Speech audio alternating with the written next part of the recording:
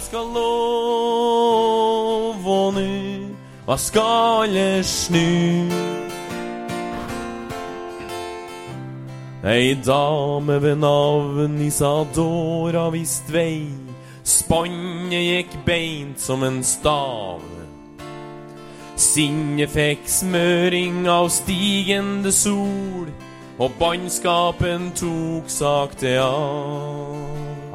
Vi kjører igjen glemte spor fra ei tid, Isadora ligger like bak.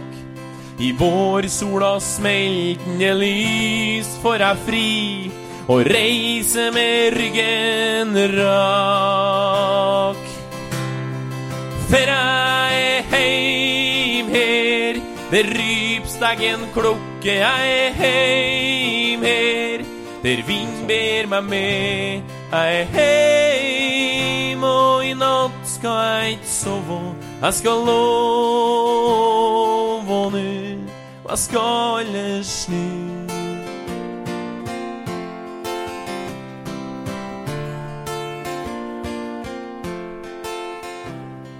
Grana lar kvitkjolen dett ned mot jorda.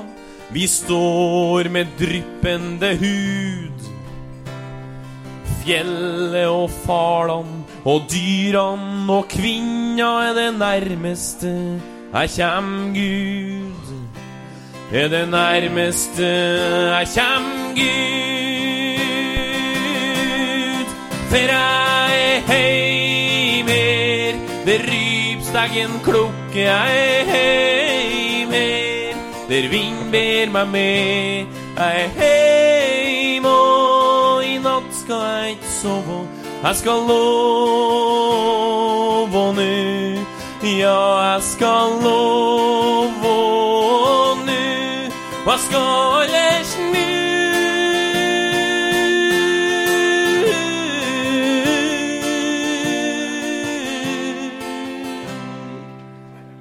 Jeg skal ellers nu.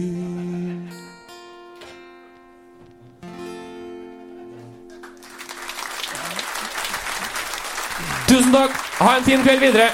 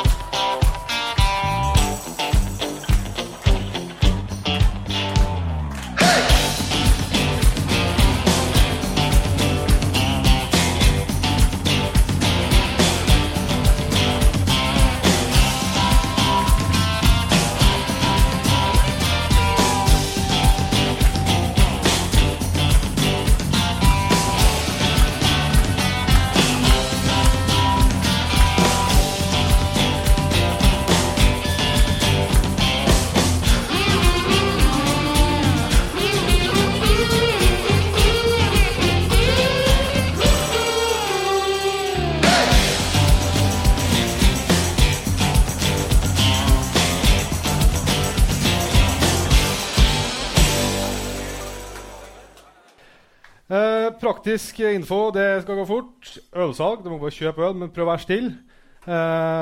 Drikk øl, men prøv å være still. Prat, men prøv å være still, sant? Dere skjønner greia? Nødutganger, sånn, det får vi ikke bruk for, men skal gå ut døra, sant? Og være still, når vi går ut døra. Vi håper jo at dere koser dere. Ja, en annen ting, vi skal dele ut noen premier her i løpet av sendingen. Ja, det er bra. De som ikke har mottatt lodd fra, det er sånn god gammeldags loddbøker, sant? De som ikke har mottatt lodd, kan gå til dørvakta og få det. Vær still. Vær still, ja. Og så, premiene ligger på backstage. Så hvis du ikke kjenner noen som kan gå ned på backstage, er premiene sånn mot slutten. De ligger her. Kjempemessig. Ja. Fantastisk. Men da håper vi at dere koser dere i dag. Det har i hvert fall vi gjort. Vi har hatt en fantastisk dag på Aspbjørgen. 2500 mennesker pluss. Kom oppover.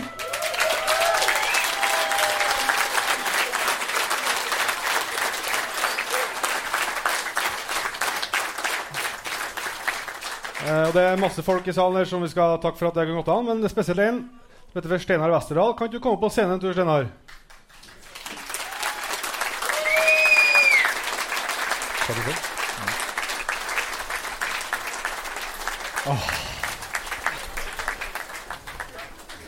Mange takk.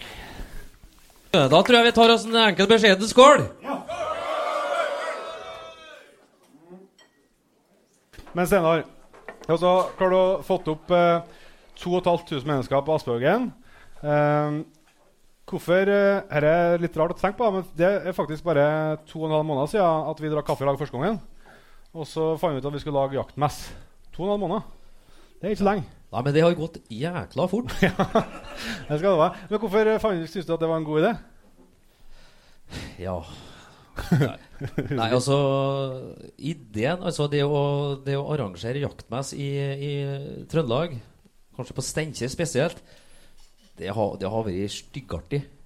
Altså, når vi kommer i prat med de to herlige guttene her, så blir vi jo glad for det første for å komme i kontakt, og for det andre så kan vi prøve å samarbeide om noe som vi har litt interesse for. Og vi drodla, vi drakk en del kaffe, og vi tok noen pauser, og så drakk vi enda mer kaffe, og så fant vi ut, nei faen, dette prøver vi. Og jeg mener jo det at vi har jo lykkes. Ja, altså, de har jo, i og med at vi har holdt på i 2,5 måneder, så har jo prosessene gått ganske kjapt.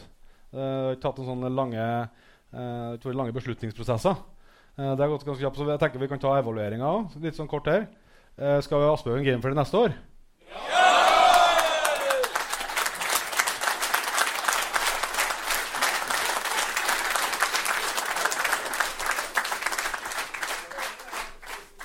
Da blir det. Men jeg synes det var litt artig. Men jeg er helt sikker da, skal vi ta Aspehaugen Game Fair neste år?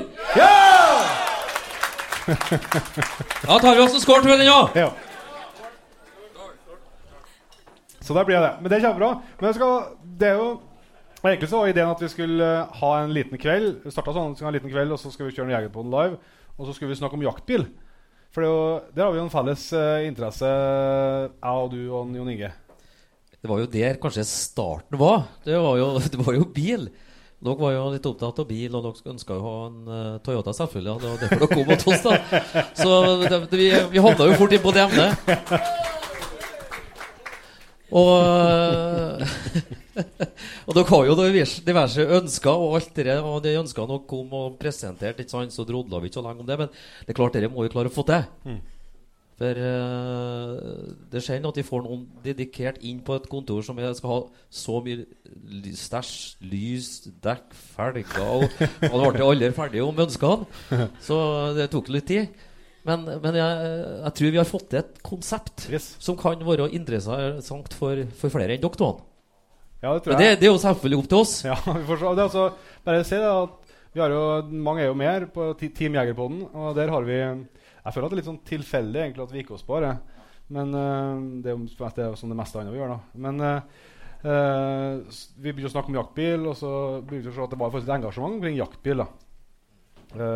Mange bryr seg om det. Vi vet ikke hvor mange, om vi er 20 eller om vi er 100 eller om vi er 1000 eller om vi er flere, det vet vi jo ikke, men det er i hvert fall en del som engasjerer seg i det. Og så er det jo litt sånn rart at ikke noen har begynt å liksom lage et konsept som du ser da. For min del har satt jo 2 i baren her nå nettopp, så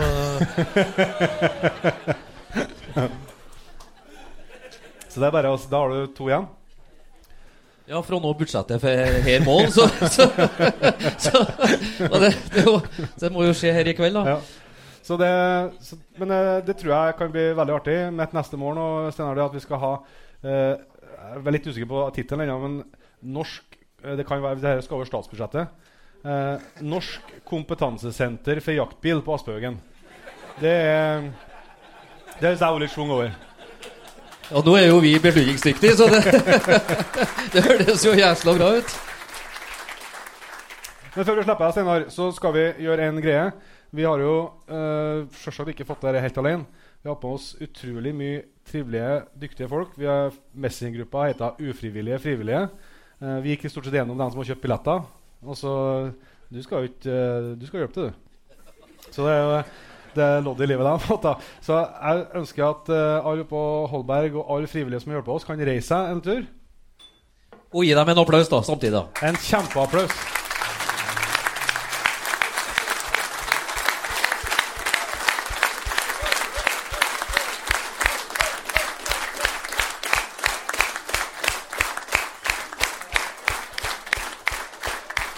Og til deg, Steinar, tusen takk for at du ville drikke kaffe med oss, og for at du har lyst til å ha jaktmess i lag med oss.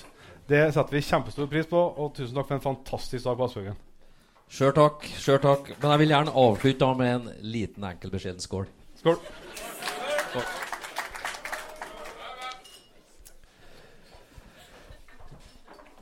Stor applaus til Steinar også, da.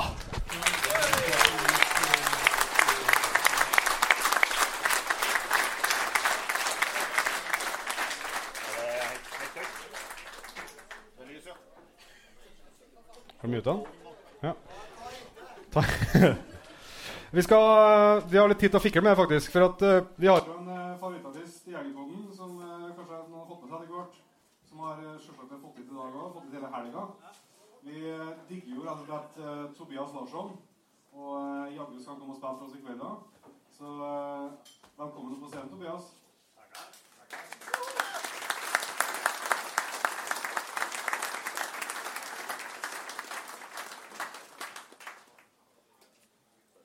Jeg gleder meg så sinnssykt den skal spille.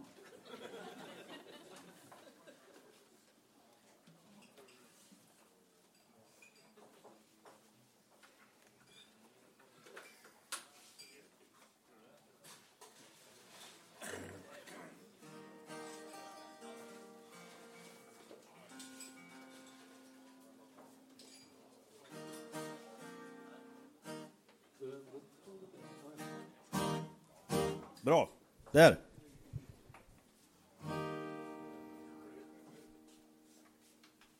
För något år sedan så kom det ett telefonsamtal från en kompis till mig som ringde och berättade att jag träffar kärleken, sa han. Var träffar du henne någonstans då, sa jag. På skjutbana. Jaha, tänkte det måste vara ett låtuppslag. Så jag gick hem och funderade på det där ett tag och så tog jag med mig den där storyn ner till en kompis som jag spelar mycket med. Och han sa det att jag tycker inte alls det är något märkvärdigt. Jag sa, varför det, sa jag. Ja, man kan fan inte lättare få sig ett skjut än på skjutbana, sa han.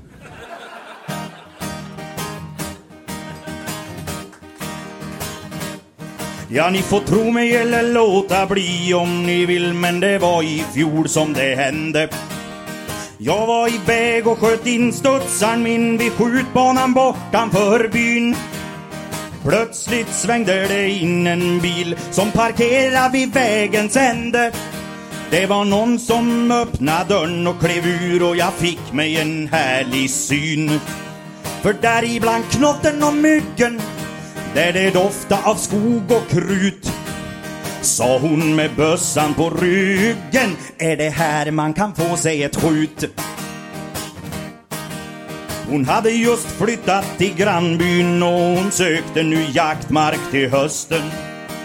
Hon hade bott i Stockholm ett tag, men hon var barnfödd i Glommersträsket. Och hon sköt någon serie, hon gjorde det bra. Jag bjöd på kaffe och darra på rösten. När jag tackade ja, då hon bjöd mig hem till henne på bönor och fläske. Och hon var finare än snuset och i luften så låg det amor. Och bakom Volvon spruta gruset när jag hem till henne for. En skogens gudinna och en sån kvinna, hon får mig att brinna. Jägarinna. Vi satt i hennes kök och pratade skit ända till långt framåt kvällen. Sen följde hon med hem till mig en sväng för att rasta min jämthundstike. Och jag bjöd med henne in och efter en stund satt vi där framför brasan på fällen. Och vi pratade om jakt och om våra liv och det blev glesbygdsromantik. Och numera så är vi gifta och vi jagar i samma lag. Och någon form av skjut kan jag lova, det får hon varje dag. En skogens gudinna och en sån kvinna, hon får mig att brinna. En skogens gudinna och en sån kvinna, hon får mig att brinna. jägarinna. Så om du är kärlekskrank min vän, se då till att du tar dig ut. Se bara till att du får studsaren med, åk till banan och får dig ett skjut.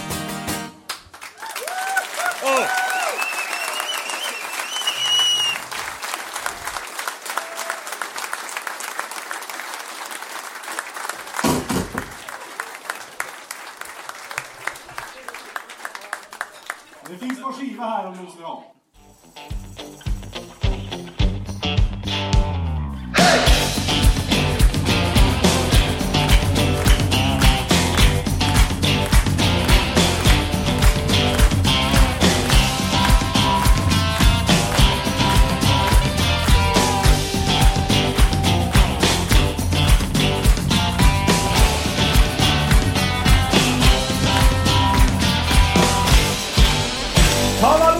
Petter Rasmus!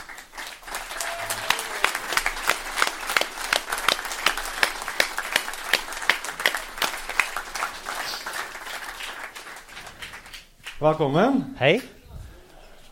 Velkommen skal du være. Hei, hei. Vi klemmer ikke Nord-Trøndelag. Nei, der går grensa. Velkommen til vårt hjem og Steinkjer og Jegerpodden live, Petter. Takk for det. Fersk fan. Ja, Fersk det kan fan. du jagge med. Veldig bra messe. Du har jo kjent oss så lenge, vi har jo kjent deg lenge. Du er jo et kjent navn for i hvert fall oss fotballinteresserte i Trøndelag. Ja. Vi må bli litt kjent. Det er sikkert noen folk her som ikke vet det. Kan du fortelle litt om deg selv? Jeg er 46 år. Skulle du ikke tro. Takk. Jeg er gift. Jeg bor egentlig fra byen. Jeg bor i Vanvika. Så jeg er bykis. Ja, vi skal tilbake til Vi det. skal tilbake til det. Jobben min er å springe etter guttunger i shorts. Og har jo ventet mer på de guttungene i shorts enn jeg har på noe dyr i skogen. Så har jeg logget noen timer utom garderobene på Lerkendal. Ja. Når jeg ikke er på Lerkendal, så er jeg aller helst i skogen. Det er jo noe herk med det jobben, vet du. Ja. Og så er du jo podcastkollega når du har en egen podcast. Ja, vi snakket jo sammen ganske tidlig når dere begynte. Ja. For da hadde dere hørt litt på vår podcast heter Rasmus og Saga. Den går veldig bra, for jeg sjekket... Ja, dere skal jo bedre da. Jeg sjekket statistikken på Spotify just da. Ja. Og der lå vi på 4. plass, og dere tikket inn på en knallsterk 26. plass. Så det...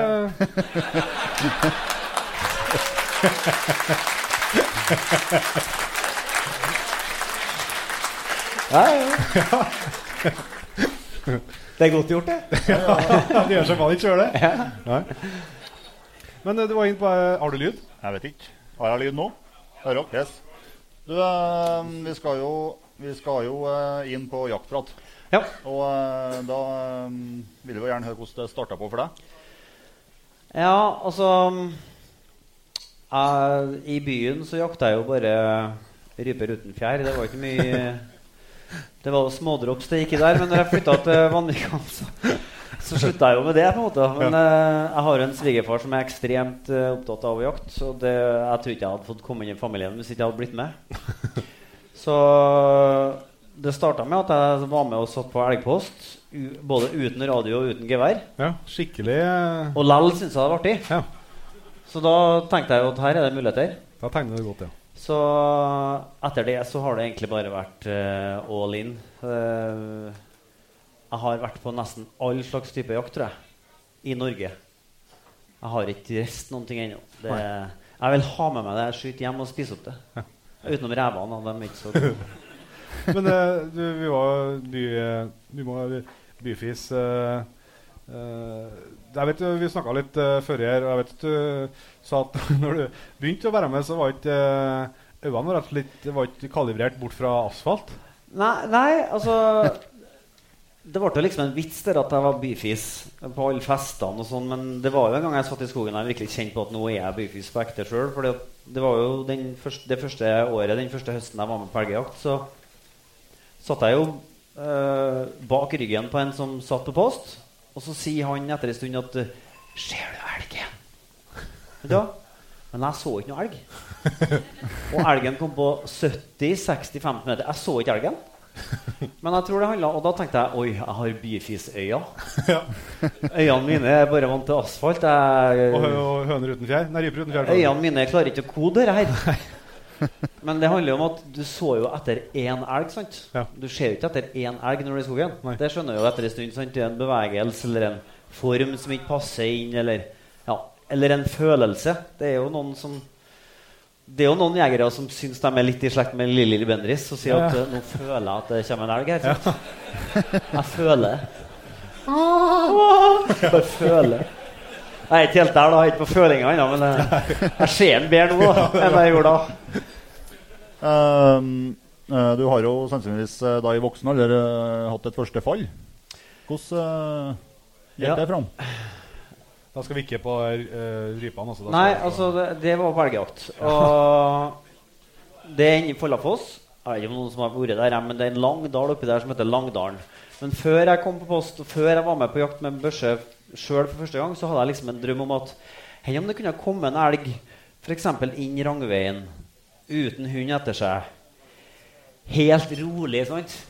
Ikke noe stress, garantert på kvoten. Det er ikke mulig å fucke det opp, sant? Det må gå. Ja. Og så var det sånn. Ja. Jeg satt og kikket den veien, og det kommer inn en elg den veien, og den stiller seg foran meg og begynner å ete gras og kose seg. Og det er en firespiring. Jeg synes det var 6 da, for jeg hadde 2 sånne pittesmå. Jeg telte den som 6 da. Selv om det var 4. Det var ikke noe medalje? Hæ? Det var ikke noe medalje? Nei. Og så var det ett skudd, og så ramlet han ned. Ja. Og kjempegreier. Men jeg skrittet jo opp etterpå, og det var jo godt over 200 meter. Ja. Og grunnen til at den ramlet rett ned var for at jeg hadde truffet en høyt, sant? Ja. Og når jeg satt meg på stolsekken etterpå, så husker jeg spurte jaktlederen om at er det greit at jeg ikke sitter? Og han skjønte ikke spørsmålet, så jeg klarer ikke å sitte, for jeg bare ramlet av stolen. For fotene mine var helt sånn, for adrenalin helt oppi røtteren på håret. Ja. Så men det var en perfekt start og en intens opplevelse. Og det går ikke an å forberede seg på det. Nei. Rett og slett. Du må bare prøve det første gangen. Og da blir man jo... Jeg tror jeg hadde blitt bitt, eller jeg var jo bitt uansett, men når du starter sånn, da er det liksom, hvor er neste elgen, sant? Ja. Come on! Som dere har fått på nå, så er jo her en ordinær episode med en gjest som vi blir kjent med. Og da har vi jo opp spørsmål som går på hva du jakter med, altså våpen og optikk og den historien der. Ja, det er mange som synes at, det er mange som synes at jeg er litt jålete. Men akkurat på det jeg jakter med, da er ikke jeg så jålete. Der er jeg litt mer sånn value for money. Og jeg jakter med en Tikka T3 Light i plastikkstokk, som er det klappes forsiktig. Tilnærmet vedlikeholdsfri. Ja. Tikka. Og så har jeg en Swarovski 1,5 til 6,42. For jeg tenker at hvis elgen er for liten på 6-gangen, da er den for langt unna. Så det har jeg føler at jeg har ikke noe mer behov for det. Og så har jeg selvsagt lyddemper. Ja. For jeg er redd for ørene mine. Den gangen når jeg begynte, så var jeg jo ren radiomann. Da jobbet jeg jo med lyd. Ja. Da er det kjedelig å ikke høre lyden. Så da var jeg veldig opptatt av å ha lyddemper. Men det er jo bruksjernet mitt. Siden det var en live-podcast nå, så hadde jeg lyst til å vise frem noe annet. For jeg har jo noe annet som jeg er mye mer stolt av. For at når jeg ble 40 år, så ringte faren min og så sa han, jeg har jo sett hvordan vei interessene dine tar og sånn, og jeg har noe på loftet som jeg tror du kunne ha interesse av. Så han var hentet i den her. Her har jeg lært meg etterpå, det heter en skinke da. Altså? Det er altså et gammeldags våpenfutteral. Og jeg har også lært meg at det er ikke noe gunstig å ha våpnene i her. For at garvegreiene på læret påvirker stokkene negativt. Aha. Så når jeg plukket ut våpenet som lå oppi etter hvert, så var det var grønt, og det var støkt, og det var nesten litt møgla og sånn. Så jeg dro til en Svein Rogne. Sorry, Jørn. Og pusset opp det. Og da ble det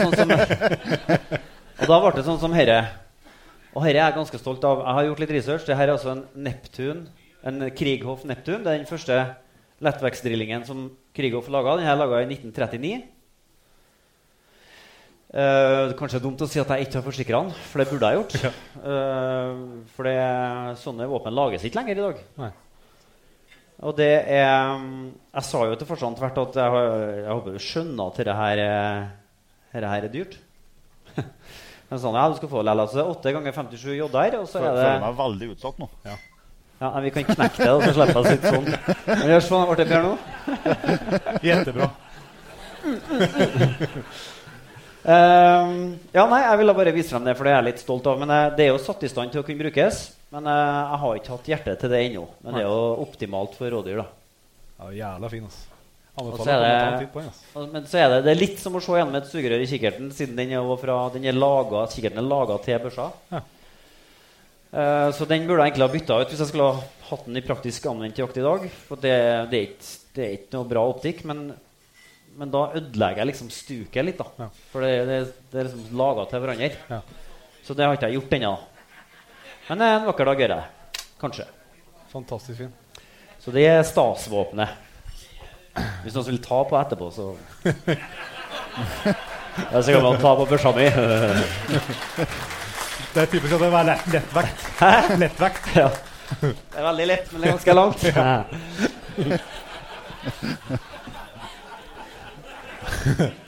De tok en. Ja, de tok en. Jeg vet du er ganske god i kassa der, ja. Men jakthøsten begynner jo å være i gang. Du vet at du har startet bra, du... Petter, men vi må få høre litt om jaktåret. Tradisjonen at det begynner på Lierne, eller oppe i Lierne på vinterjakt, siste helga i februar. Da er det jo veldig mange timer på døgnet som er mørk, men vi er jo ikke der for å hente mat, vi er jo for å kose oss.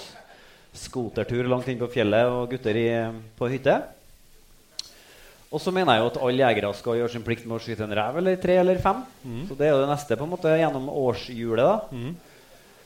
Og så er det jo bukkjakta. Og den er litt spesiell.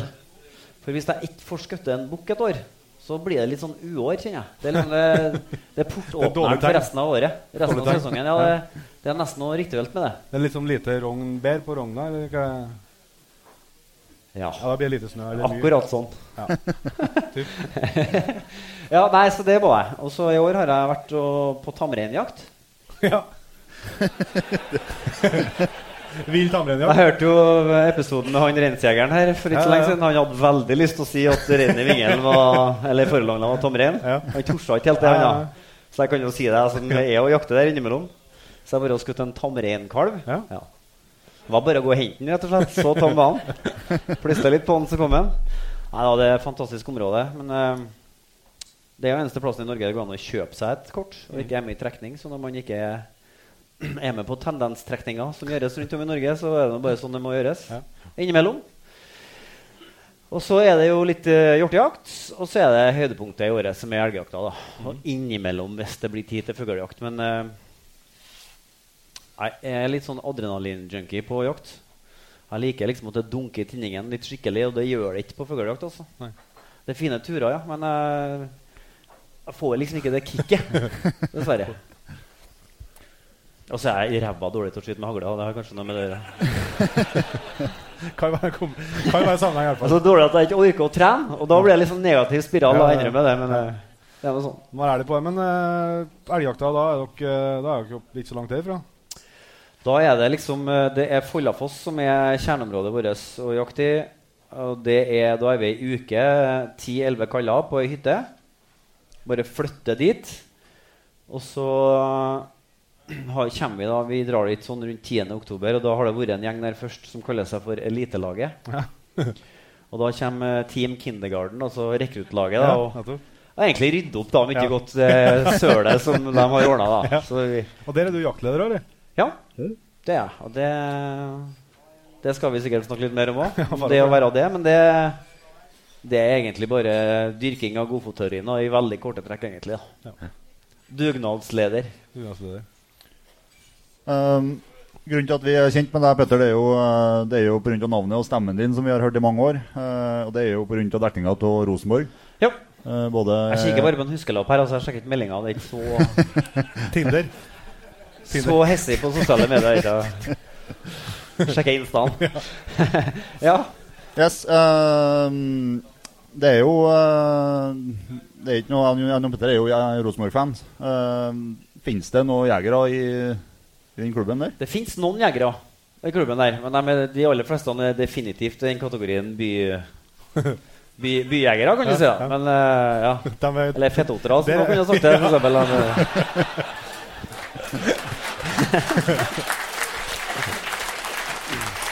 Jeg sier bare hvis noen av døtrene mine kommer hjem og sier at 'Pappa, her har de en fotballspiller', da låser jeg døra i neste 3 månedene. Jeg forstår. Men ganske stabil der. Det er noen jegere også, da. Jørn Hjemfall er vel egentlig jegeren av dem nå. Ja. Han er fra Aselvika og pleier å prioritere å dra hjem en uke på høsten og hjemme og jakte hjort og elg der. Og så er Stig Inge Bjørneby fra De dype skoger. Det er jo mange som mener at han bør fære tilbake dit på litt mer permanent basis. Dere er jo mer eller mindre bestevenner, ikke? Du og Stig Inge er jo mer eller mindre bestevenner. Ja, vi er kjempebestevenner. Jakter en del lag? Ja. Nei, altså, han er jo fra De dype skoger og jakter litt elg. Og så er Vegard Eggen Hedenstad vokst opp med hund i heimen, føgelhund. Jakter jo skogsfugler da i skogen. Og så var det Niklas Bentner da. Ja. Som hadde innsalget sitt da han kom til Trondheim, at han og Stig Inge hadde suttet og drukket litt rødvin og snakket om kunst og jakt og sånn da. Og at han var jeger da. Han jakta en god del i England da. Ja. Særlig. Han er avslørt. Jeg husker da Bentner kom til Trondheim og til Rosenborg, så anet sjefen min, som da for øvrig er en svoren rypejeger, han har 7 irsksettere, de sammen med han på Midtkjelløra, med irsksettere, og så muligheten for et skup, rett og slett. Her skal vi sette opp en pakke som en jeger ikke kunne si nei til. Vi skulle ha hundeførere, vi skulle ha helikopter, vi skulle ha privatterreng i Sverige, vi skulle ha mat, det skulle være langhelg. Altså, og er du jeger og får tilbud om det gratis, så blir du med, sant? Selv om det er 2 sider avisa, da blir du med. Ja. Han takket nei. Så han er ikke en jeger. Nei, det. Jeg har ikke kjøpt med børs, eller? Avslørt. Ja, han er avslørt, ja.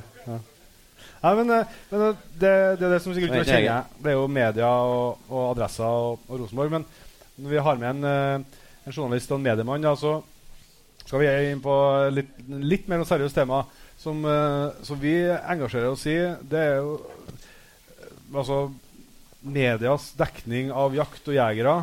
Ja.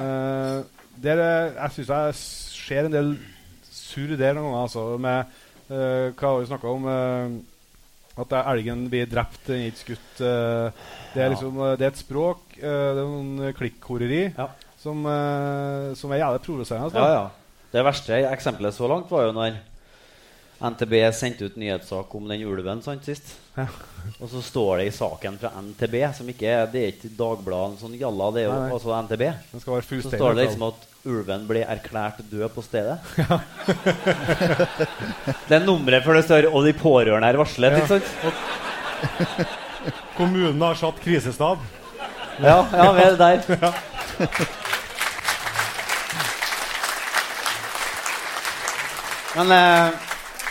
Men det ligger jo noe litt seriøst i bunnen her også, for det er jo sånn at kløfta mellom dem som jakter og dem som ikke jakter, den blir bare større og større og bredere og bredere. Og forståelsen, spesielt hos dem som ikke jakter, som kanskje for eksempel bor i Oslo, for oss da, eller dere som bor på Steinkjer og på en måte har det som hele livet, den blir bare mindre og mindre. Og meningene blir bare mer og mer ekstrem, sant? Når Dagbladet skriver om at det er noen jegere som er ute og dreper elg, sant?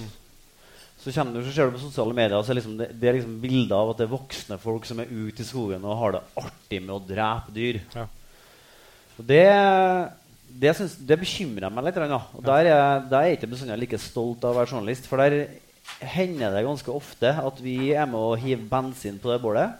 Blant annet med sånne liksom, altså vi har jo en miljøvernminister også, Ulvestuen, ikke sant, som driver og gir ulvene navn. Og står og koser med dem på video på Facebook. Ja, det... Ja.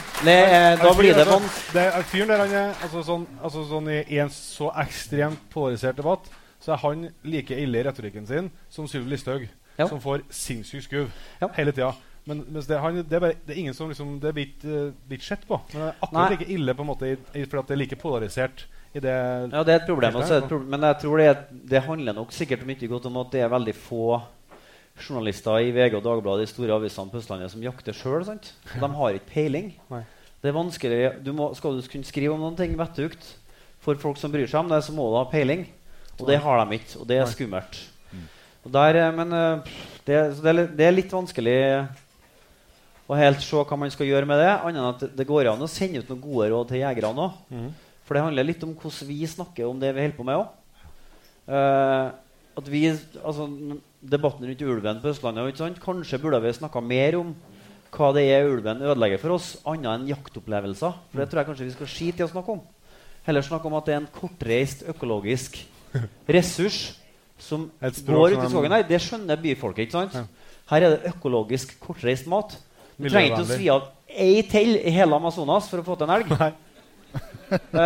Og hvis vi kunne liksom prøvd å få dreid det litt mer den veien, så at de skjønner hvordan berg med kjøtt vi rett og slett henter ut fra skogen, så kanskje det hadde gått an å fått litt mer forståelse rundt det. Men så blir det en helt annen debatt når du snakker om rovvilt, ikke sant?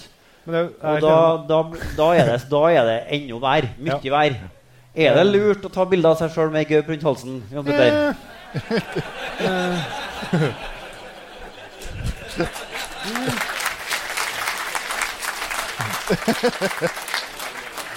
Hva føler du om det? Ja, jeg synes det bare for å ta vi planla først vi planla litt hva vi skulle snakke om, Petter, så det var bra. Vi satt og snakket på Skype, og så bare snakket vi om sosiale medier og sånn, så ser vi, ja, men det så idioter som tar bilder av det selv med gøy på kjæresten. Jeg så en avisa i vinter her. Ja, meg altså.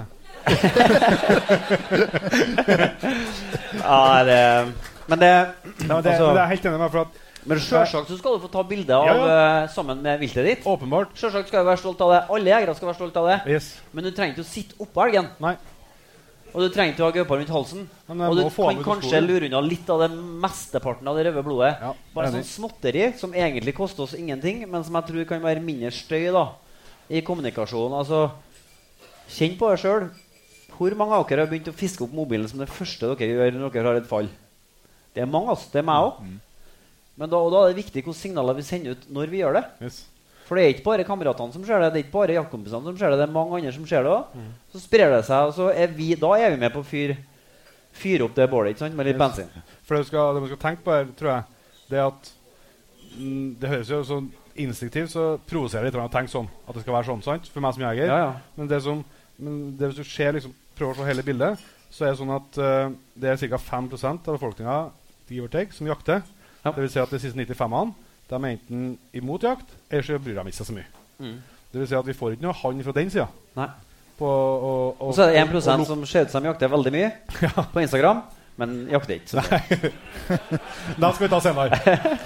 Men så for å lukke det gapet som du beskriver, sant? Mellom dem som forstår det, og dem som ikke forstår det, og som, liksom, så tror jeg liksom, det er vi som må strekke ut, det er vi som må bygge jobb med å lukke det gapet. Vi får ikke den hjelpa fra andre siden. Nei, vi gjør ikke oss. Sånn er. Men sosiale medier da? Ja. Du åpner jo døra. Ja. Det skjer jo vi er jo aktive i bruk av sosiale medier hver dag rundt Jegerpodden, og synes det er utrolig artig. Men det er jo en ting som er bevegelse der. Altså, det er jo et eller annet med når du sier at det liksom kan oppleves som det er viktigere å få ut et bilde av det dyret man har felt enn å nyte opplevelser. Ja, altså, ja, det er sånn. Det er nesten sånn at altså vi er ikke der da, men det er nummeret før det må innlemmes i instruksen til jaktleder også. At ro ned litt på mobilbruken. Ja. Fordi at innimellom så kan det være ting du ikke ønsker å kommunisere sånn umiddelbart også, ikke sant? Når vi er på jakt så kan det skje ting. Og da kan det jo hende at det ikke er bestandig så lurt å kommunisere det ut til verden før man selv har fått ordnet opp i saker og ting. Det kan være mye rart det. Det kan være ettersøk. Det kan være ja, altså det skjer, ja, på jakt skjer det ting rett og slett. Men så er det jo det er nesten for lett da. Men det går an å fleipe med mange av dem som er veldig hessige på Instagram. Men jeg skal prøve å la være. Ja. Det er en lang kveld. Vi skal ikke lette det bli alltid seriøst. Vi skal fyre opp stemningen litt igjen. Vi har jo sett stor pris på dekningen av Rosenborg, spesielt en semifinale i cupen i 2010 mot Follo. Nå kom jeg på en ting forresten. Ja, kan si, for når du begynte å skulle snakke om video, du visste jo en video her i sted. Det er jo et herlig kryssklipp, ikke sant? Hvor du sier at 60 000 jegere har gledet seg til denne dagen. Liksom Jegerpodden, sant? 60 000. Så det er sånn fake news. Men det handler jo ikke om det. Det handlet jo om at Adressa har sendt live fra jaktstarten for 4-5 år siden. Elvran, rett opp fra Hell mot opp Nedalen. Ja. Da var jeg sammen med en elgjeger på post, og vi sendte live. Begynte tidlig på morgenen og bare lot kameraet gå og snurra. Slow TV, så det holdt. Men der var det mye elg, og sjansen for knall og fall var jo stor, og det ble skottet en elg på naboposten. Vi var med dit og vomma ut og greier og sånn. Men da etterpå så ble det en stor debatt på mediehuset og Adresseavisen. Hva om den elgen hadde kommet på posten vår, og vi hadde direkte overført drapet på en elg? Ja. Da var det faktisk en dame som erfaren journalist, som født og oppvokst på Verdalen. Stort bruk, mye elg ute i teggen deres, vært med belgjakt mange ganger, som seriøst ment, det hadde vi måttet ha sensurert. Hva sa han Petter Rasmus da? Jeg sa, hvilken planet er du fra? Sa jeg da. Men ja. Jeg synes allikevel at når det kom fra hun da, så fikk de meg til å tenke litt da. For det, jeg vet ikke helt hva vi skulle. Vi hadde ikke noe vi hadde snakket om på forhånd, rett og slett, så vi hadde jo kommet til å sende det rett ut. Jo. Men det ble jo ikke sånn da. Nei. Sorry, liten digresjon. Yes. Nei, det går bra. Vi skal se det klippet som vi snakker om her. Så du kan jo begynne å lete opp det, Lyman, så det har jeg klart. Skal det her, eller? Det skal dit, ja. Må jeg flytte meg da, kanskje, eller? Nei, om det tror jeg... her er det lyden som er viktig, ikke selve filmen, for den er ikke veldig bra i fotballen som spilles der. Finn Skogmo får lagt inn foran mål, og så det er kaos! Og det er Follo som leder! Bang! Bang! Bang! Køppopo har smelt i Ski for Follo mot Rosenborg. De leder 3-2 på Ski stadion. Herregud, jeg er sånn jeg utgå. Det er ikke ett fiber i kroppen min som tror på at dette går i øyeblikket. Ekstremt negativ, må jeg innrømme. Og akkurat nå er Rosenborg ydmyka av bunnlaget i Adecco-ligaen. Det er bånd i bøtta. Per Siljan Skjelbre. Å, herlighet!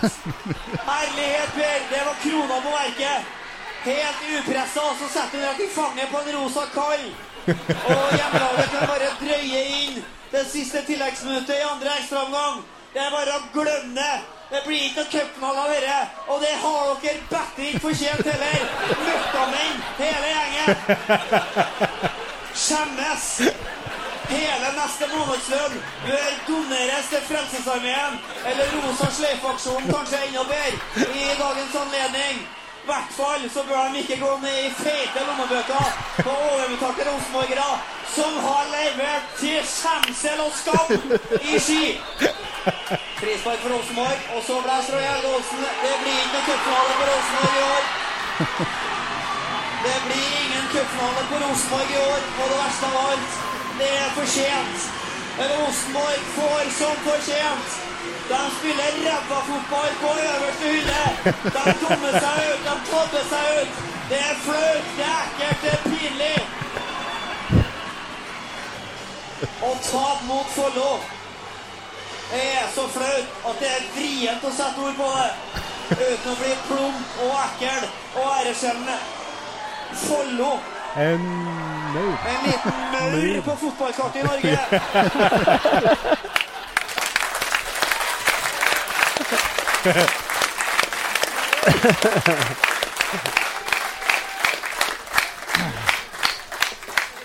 Og da... Det er artig nå. Ja, det er artig nå. Og det artigste var at treneren den gangen var jo Nils Arne Eggen. Ja. På vikariat. Ja, stemmer det. 2010. Før han ble hevet ut igjen. Ja. Og så ble han hentet han igjen. Ja, og det gikk bra. Og så ble han hevet ut litt igjen. Ja. Og nå er han litt tilbake igjen. Ja. Men etter å ha sett dette, Petter, så... Du var inne på at du er jaktleder, og det er jo...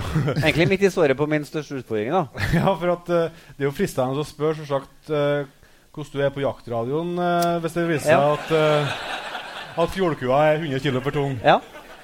Nei, altså, hvis oppfatningen er at jaktlederen skal ikke snakke så mye på radioen, så da sliter jeg litt, da. Gjør det? Ja, jeg gjør det, ja. Men jeg forsvarer meg med at det er veldig viktig med god informasjonsstrøm, da. Ja. Og at at jeg heller vil slippe forbi meg en elg, for at jeg snakket litt mer enn at jeg vil skyte en som gærlig da. Ja. Ja. Så det til mitt forsvar. Men det skal sies at i det jaktlaget vårt da, hvor det relativt flat struktur da, og åpne skott mellom folkene, så det et stadig tilbakevendende tema da. Ja, det. Batteriet på radioen min går mye fortere enn på andre sin. Det gjør det, altså. Vi har jo på forhånd her snakket litt om Team Kindergarten, som du nevnte jaktlaget heter. Ja. Og du er jaktleder, men jeg synes du har ganske mye interessant å komme med. Du hadde en del uttrykk som selvsagt hjemmeavla. Ja, altså når du skulle ville snakke om det, så tenkte jeg orker ikke å snakke om ettersøk og regler for det, og sånn, det kan vi lese oss til. Ja. Men jeg kan fortelle litt om hvordan vi gjør det da. Ja. Og vi er liksom et sosialdemokrati som drevet etter Godfoten. Nils Arne kunne gjerne vært der egentlig og snekret ut mye det vi har laget. Men det første vi har som skiller oss litt fra mange andre lag, tror jeg det er at vi har en mentor. For at det er ikke jaktlederen. Det er ikke jaktlederen. Men Team Kindergarten. I Team Kindergarten så ligger det jo at da vi startet sånt, så var vi veldig ung. Ja.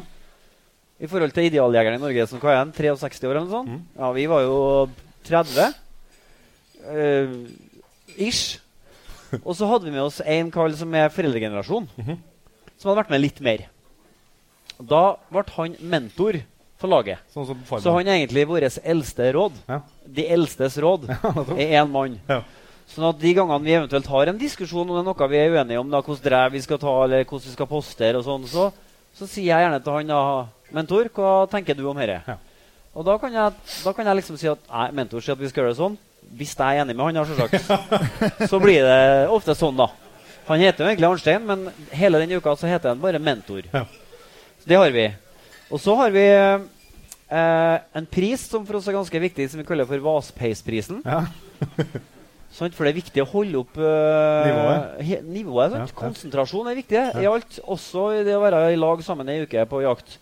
Vaspeisprisen, det er altså da en utfresa aluminiumspenis som er ganske tjukk og ganske høy. Sånn omtrent, som andre pokalen. Så hender det at vi, hvis det er ordentlig grov overtramp, at vi deler ut en i tre da. Til odel og eie i tillegg til vandreprisen da. Det kan for eksempel være at hvis noen har satt fra seg børsa på hjulet, ikke sant, når vi skal spise lunsj, glemme av det og rigge over den for eksempel, da er man jo favoritt til prisen i året, sant, ja. Det kan jo hende at det er noen som er her i dag som for eksempel har gjort da. Det kan jo tenkes det, for eksempel da. Og så fordeling av poster, der er det jo 1000 varianter. Jeg har vært gjest til noen, jeg har vært oppe i Neadalen, hvor de trekker pinner, ikke sant? Og noen har kuler med nummer på. Noen har faste poster, det skjønner jeg jo ikke noe av. Nei. For da vil jo de faste folkene få samme godposten hvert år. Men det skal ikke jeg legge meg bort i. Men det vi gjør, vi spiller kort. Ja. Og vi spiller et kortspill som heter Røkkar. Er det noen som vet om det kortspillet? Ingen spiller Røkkar. En som ikke er Vanvikan, der er Røkkar. Røkkar. Men det er i hvert fall greia at for vi fant ut etter noen år at det var ikke så omgjør, altså det var mer omgjør å skyte enn å gå med hund. Ja. Så for å jekke opp liksom statusen for å gå med hund, så er det altså sånn at den som er førstevelger på morgenstrevet, fordi at han vant kortspillet, han er sistevelger på ettermiddagen. Ja. Men han som velger hund på morgenen, han er førstevelger på ettermiddagen. Så de toene som går med hund fra morgenen, de velger da de 2 beste postene på efterstrevet. Ja, pluss at vi snur hele lista. Og da får vi god spredning, ikke sant? Ja. Så det synes jeg, det liker jeg at vi gjør da. Ellers så er det, altså det å være jaktleder, hva er det egentlig? Du er dugnadsleder, og så er du trivselsminister, og så jeg tenker at det er viktig å sørge for at du bruker folk som er flinke til, altså du setter folk på rett plass da. Kanskje ikke så mye i skogen, for der forventer du at alle sammen er med å gjøre jobben sin, men like mye etterpå, for når det er elgjeg, så er den største jobben er jo nedi der, og kosen er jo nedi der. Et viktig grep jeg for øvrig har gjort da, det er at all brennevin skal drikkes på slaktplassen. Altså når vi går inn fra der, og skal liksom ta kveld, da drikker vi ikke sprit lenger. Nei. For det er mye lettere å stå opp morgenen. Hva gjør dere da når dere ikke skjøter elg? Da drikker vi jo mer sprit. Men vi begynner tidligere og så avslutter tidligere, sant? For det synes jeg er viktig da. Vi har sendt ut Kalle i skogen uten gevær, og det tar ikke meg 5 øre å gjøre heller. For jeg har ikke lyst til å bli skutt av kameraten min. Og det er ingen som lurer på hva jeg synes om det, så der er vi alltid streng. Det regner jeg med at alle i hele verden er også. Det er ikke noe tvil engang. Da kan jeg få sitte og skjemmes på en dritpost og sove litt. Og det har vi mange gode videoer av. Folk sitter sånn og nikker sånn, uten børse. Det var en fin dag i skogen, så angrer de seg litt på det da. Men ellers er det noe som heter noe vi kaller for PR. Det er viktig. PR er viktig. Frokost, vi krangler alltid litt om når frokosten er, men den er om å gjøre det tidligst mulig. Ja. Og så skal den gjøre det effektivt. Ja. Går på rundgang i hytta. Første dagen er rom 1, andre dagen rom 2, tredje dagen rom 3, fjerde dagen rom 4. Så går det på turnus, sant? Yes. Men når vi er ferdig med frokosten, derfra og til vi kommer oss ut på post, det er PR. Ja. Personlig rusletid. Det er da man går og sjekker at man har magasinet, at sluttstykket er i orden, at man husker på å sette ladding på radioen, at skoen er tørr, at man har med seg dasspapir på innerlomma, ja, you name it. Den tida er det om å gjøre kortest mulig, men ikke så kort at det blir stress. Nei. For en for kort, så blir det sånn at folk glemmer av ting. Ja. Og der har vi en ordentlig flaskehals i hytta vår da. 11 gubb, 1 dass, kokakaffe og frokost. Den dassringen, den er blodvarm. Fra frokosten er nesten ferdig, og helt til vi går ut. Og da er det jo alltid noen som ikke rekker seg på det der, ja. Som går litt sånn krokete sånn i skogen. Og så er det noen som foretrekker det faktisk. Ja, jeg mistenker faktisk at det finnes folk som har en fetisj for å drite i skogen. Ja. Og jeg har noen sånne på laget. Det er i hvert fall 2. Kanskje 3. Og det er nesten ikke så de kan ta et skrev ut av bilen, altså, for det er hockeystilling. Det er ikke bra. Jeg har en bra historie på resten, for at det var innpostering da. Øvrekka på drevet vårt. Så var det 2 gubb igjen på de 2 underste postene. Og så er det jo sånn, ikke sant, at når du går innover postrekka og setter av folk, så når det liksom er satt av, ikke sant, og de andre fortsetter innover, så begynner du å bue deg, ikke sant, du kamrer børsa, og ja, ordner. Og så, han som da skulle nest sist inn, ja, han skulle begynne å bue seg, så kjenner jeg at, nei, det var å skulle legge igjen en bakpost bak posten sin da. Sprit dagen før oss, det var litt sånn bakrusmage, så det var litt travelt, kan du si da. Det var ikke noe å lure på. Det var ikke en kabel som skulle klemmes ut, det var noe annet. Og så, i det han liksom står der da, så kjenner jeg en melding på radioen at, skal jeg si navnet hans? Ja. Frode, det er elg foran posten din, Frode. Det er elg foran posten din. Og da satt han jo rett bak tårnet, sant? Og så 50 meter, så hva gjør han da? Og det han forteller, ingen som så her da heldigvis, for det var jo sterke scener. Men det han sier, at han rett og slett bare tenker at ok, da må jeg bare knipe. Og dreg på seg buksa. Og er på vei dit. Men han rekker bare en 3-4 skudd, og så sier bang! Så var han som gikk lenger inn, som skjøt lell da. Men det var jo kjempestemning bak i buksa på han. Det var svirem.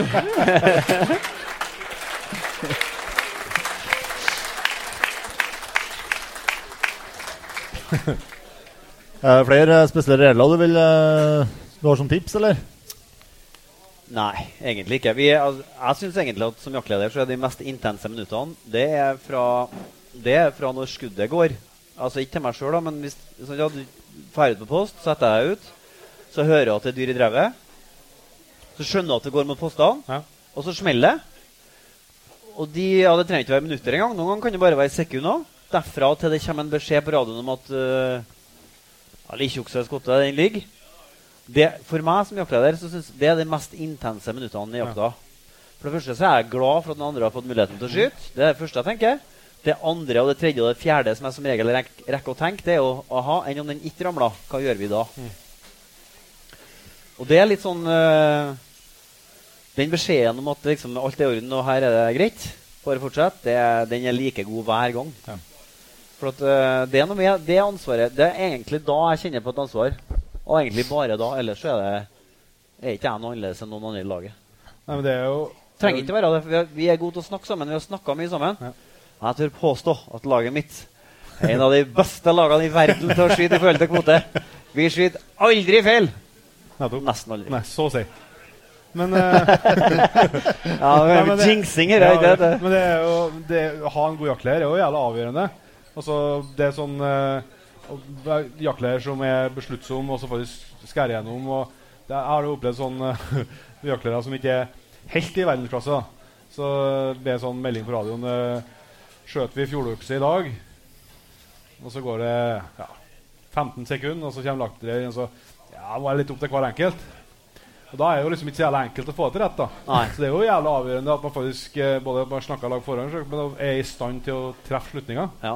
Vi har ett lite skjønnsmån, og det der vi jakter så det ikke noe forskjell på, altså, det lilleokse eller storokse, det ikke noe, Nei.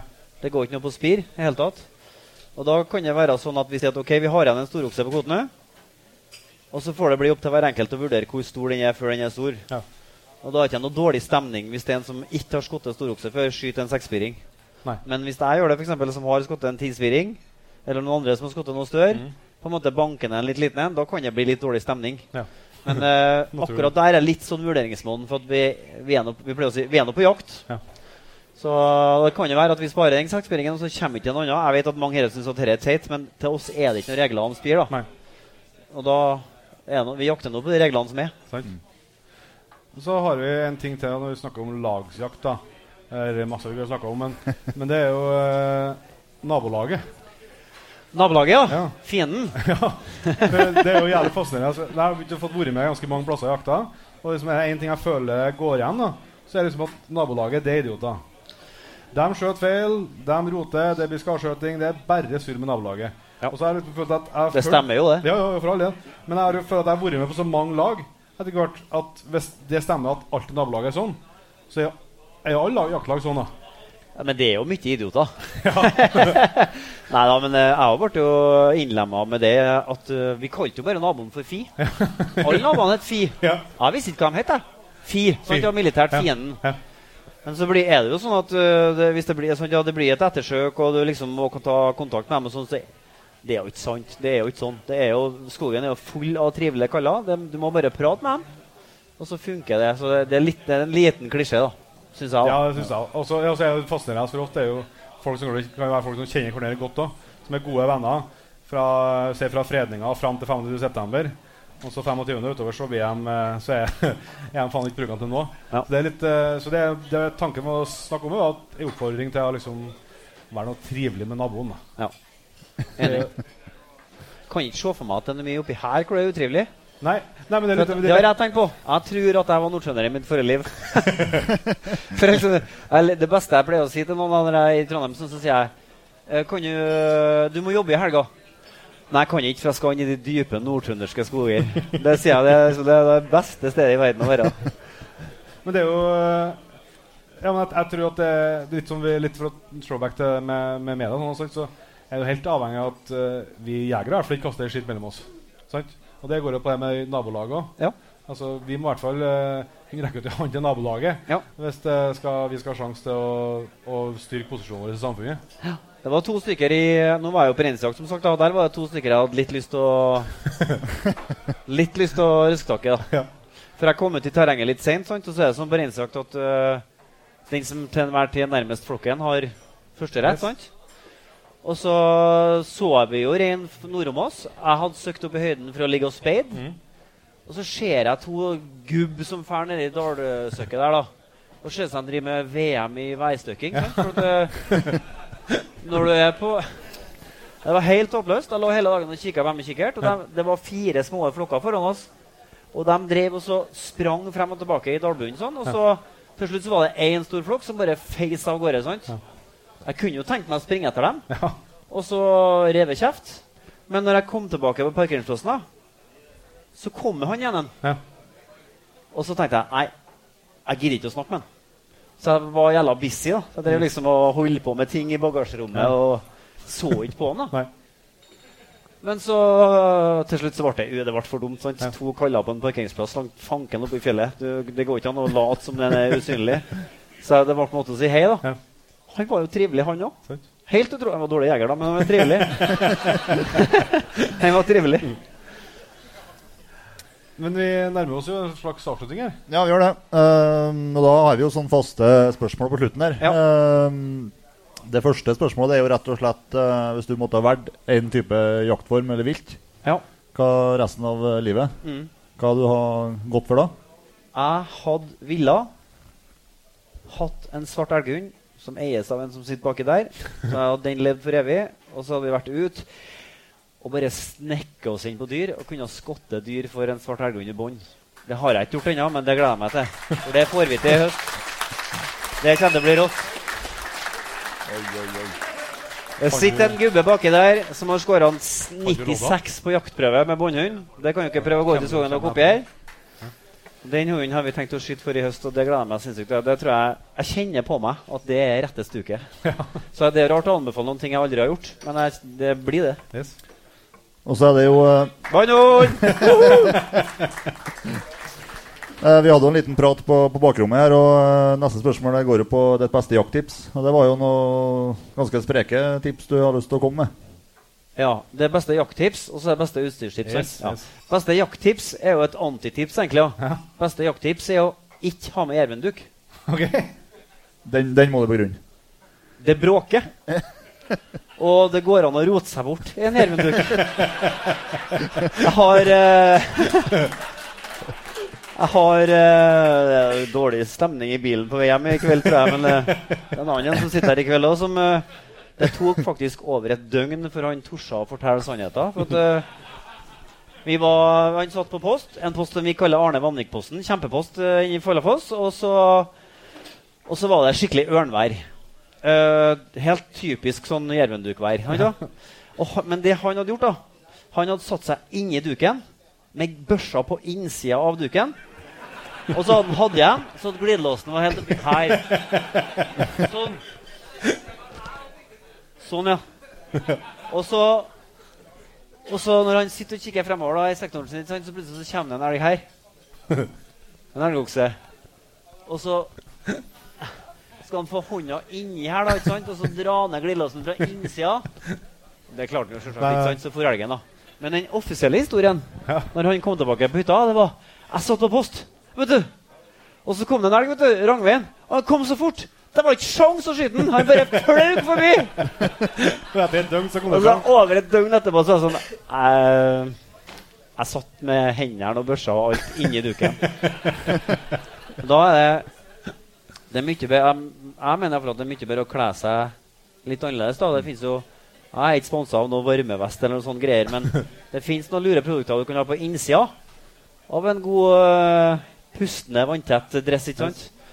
Så det er med mindre du jakter i lierne da, bittelig-kjulaftan, og det er 15 minus, da trenger ikke jervenduk, ass. Det mener jeg da. Ja, det da frir seg heller ganske mye først. Ja. Så det er mitt jakttips. Ikke ha jervenduk. Er du med? Yes.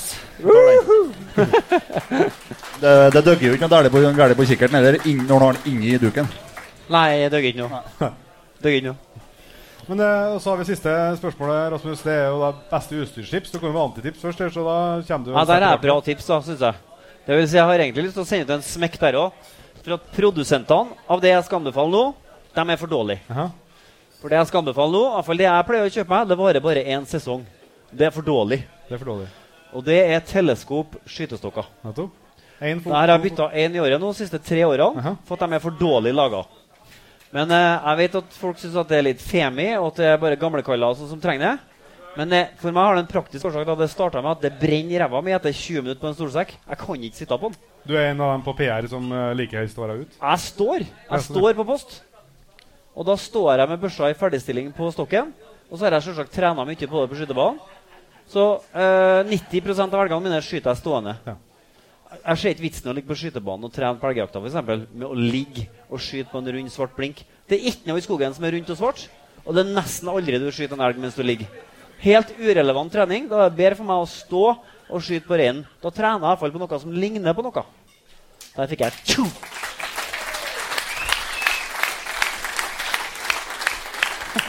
Fantastisk. Og så har vi jo selvsagt litt forventninger til avsluttende punktet med jakthistorie. Ja. Avsluttende jakthistorie kunne ha vært historien om en død jeger. Den største elgen som er skottet på jaktvallet vårt noensinne er en 17-spiring. Den ble skottet på et tårn som heter Protesttårnet. Og det ble kalt for Protesttårnet for at det var høylytte protester når det tårnet ble plassert ut. For det ble stående gærlig, mente alle, utenom han som bestemte. Så viser det seg at det står ganske bra lell, men det heter Protesttårnet. Og en veldig rutinert jeger og god venn av meg som heter Jale, som skjøt den 17-spirs oksen, som oppførte seg litt rart etter at han skjøt den, for han ramlet rett ned, og så begynte han å spinne rundt seg selv, liggende i myra. Sånn at før det liksom ble stilt, så var det spøla opp en sånn sirkel rundt den elgen, som han hadde laget selv med bakfotene, så nesten som en helikopter som hadde landet. Men til slutt så ble det stilt, og de gikk frem. Og når du har skått en 17-spirs okse, da tar til og med pensjonister bilder av seg selv. Selv om de nesten ikke har smarttelefon engang, de gjorde det. Tok bilde, og kjempestemning. Og han har fortalt meg ettertid at de var inne på tanken om å sette seg oppå nå, for den var så stor at de ville liksom legge børsa over gebyret og liksom kjøre et skikkelig harrybilde som ikke jeg liker. Men de ble ikke så de gjorde det da. Så de satt fra seg børsa, og liksom de begynte å bue seg på vommet og sånn. Og sto med ryggen til og sånn, og så plutselig bare reiser oksen seg og springer. Og så springer han bort på naboposten, som heldigvis får skottet den, for han kommer rett imot den, så han skyter den midt i stjerna, og så dør han. Et skudd. Og det som viser seg er historien bak det der, det at den elgen ble skottet i geviret på det første skuddet. Svimma. Så at den hadde et høl midt gjennom fjøla, ganske langt ned mot stanga. Der var et høl bent gjennom, og da hadde han rett og slett bare blitt så tullet i høyet, at han til slutt da bare mistet bevisstheten, og bare var ikke død, han var bare bevisstløs. Og tenk deg det synet. Hvis en 62 år gammel kall hadde suttet oppå, oksen hadde reist seg, og så bare... Hæ?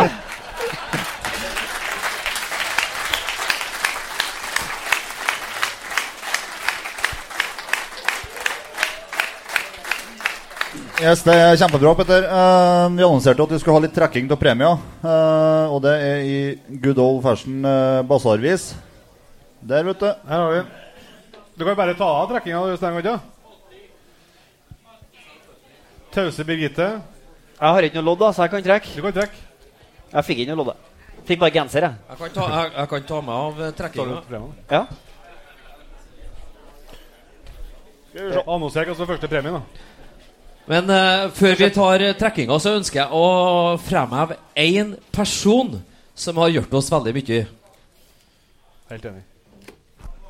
Det skal være. Jeg ønsker at vi skal få fram en, eller i hvert fall at at Gaute Ingoldsvold reiser seg.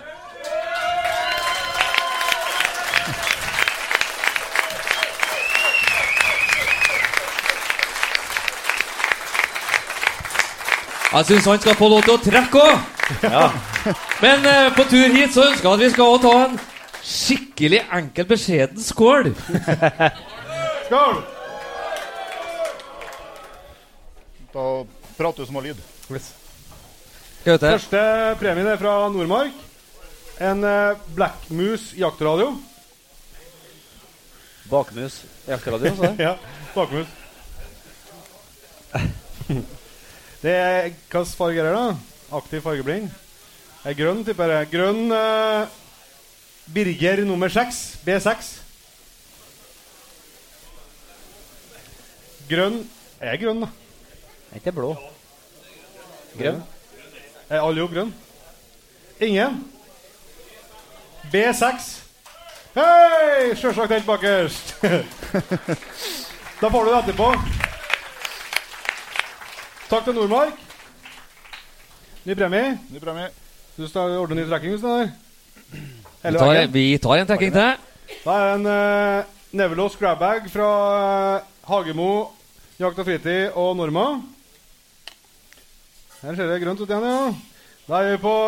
Du kan få lese det, Petter. Hei på lest, du. Ja, så du er så snill. B32. Birger B32. Birger 32.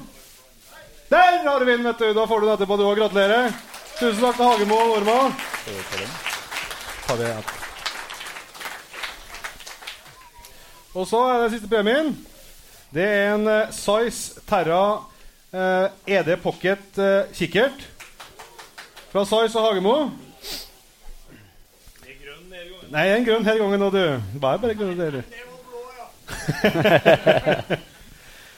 Da er vi på Birger 61. Der har vi. Nei, fy faen. gratulerer, og tusen takk til firmaen som har stilt med premie. Vi skal begynne å runde av, men før vi gjør det, så skal vi selvsagt ta opp vår venn Tobias til en fantastisk sang.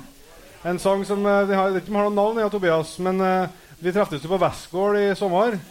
Og da var jeg på et nivå sånn at når jeg pratet med deg før at vi skulle spille den sangen, så sa du, jeg hadde såpass promille at du sa, den sangen kommer ikke du ihåg, sa du.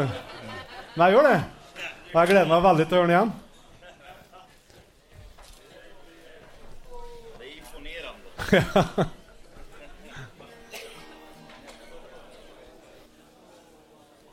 Det är ju så här. App. Lyd. Nej. 1, 2. Den är på. 1, 2. Nej, där.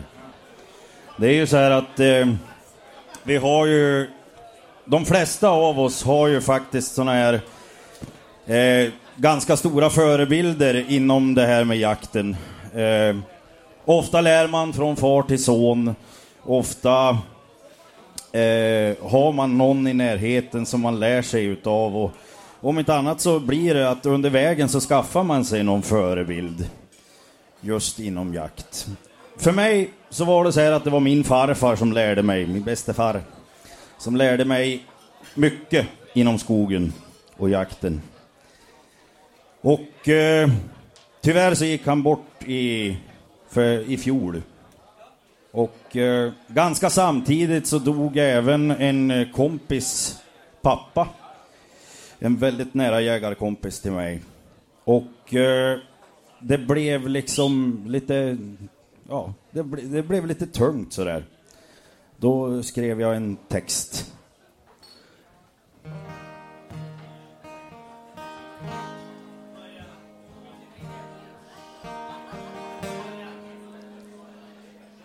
Farsan, han har gått och jag är kvar.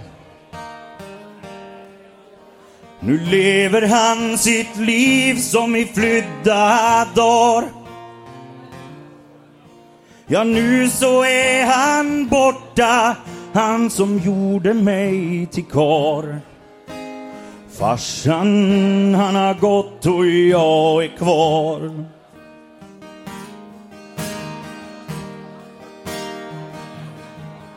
Det var han som lärde mig i skog och mark. Och som jag såg upp till karln som var så stark. Ja, den bilden, ja, den sitter kvar som etsad på ett ark. Det var han som lärde mig i skog och mark.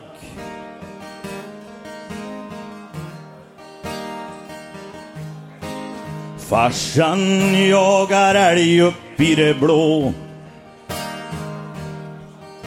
Han fick det nog så bra som någon kan få. Det är något jag måste tro och det är något jag hoppas på. Att farsan jagar älg upp i det blå.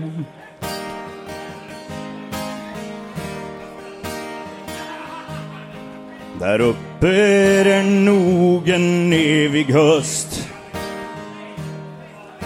Där han kan höra stormskall åt nordöst. Där han får fred för längtan i sitt stora bröst. Där uppe är det nog en evig höst.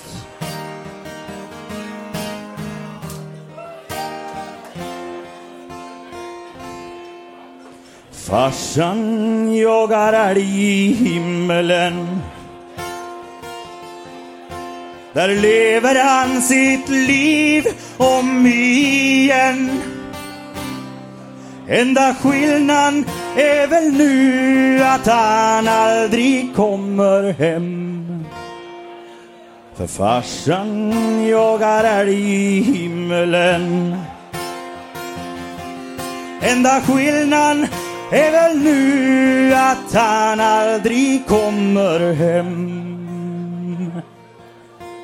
Farsan jagar älg i himmelen.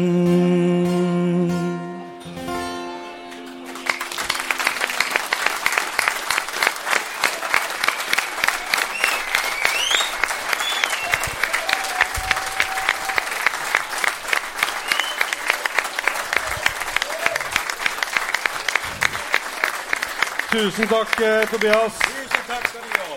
Fantastisk hälsning till de jägarna som inte kunde vara här idag. Tusen tack. Det var jättetrevligt, jättekul mässa. Jag har haft jättekul. Jättekul. Och vi ses om ni stannar kvar så kommer jag att spela lite. Och skivan kan du köpa här. Ja, det också. Finns på skiva. Yes, vi ska runda av podcasten, så ska få drikke enda mer øl. Hjertelig tusen takk for i kveld. Dere har vært helt strålende fantastisk. Dere har vært ganske stille også. Helt til nå. Tusen takk.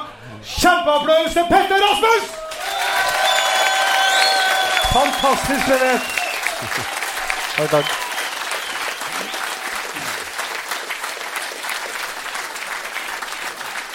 Så da sier vi tusen takk til vår fantastiske lydmann Yngve.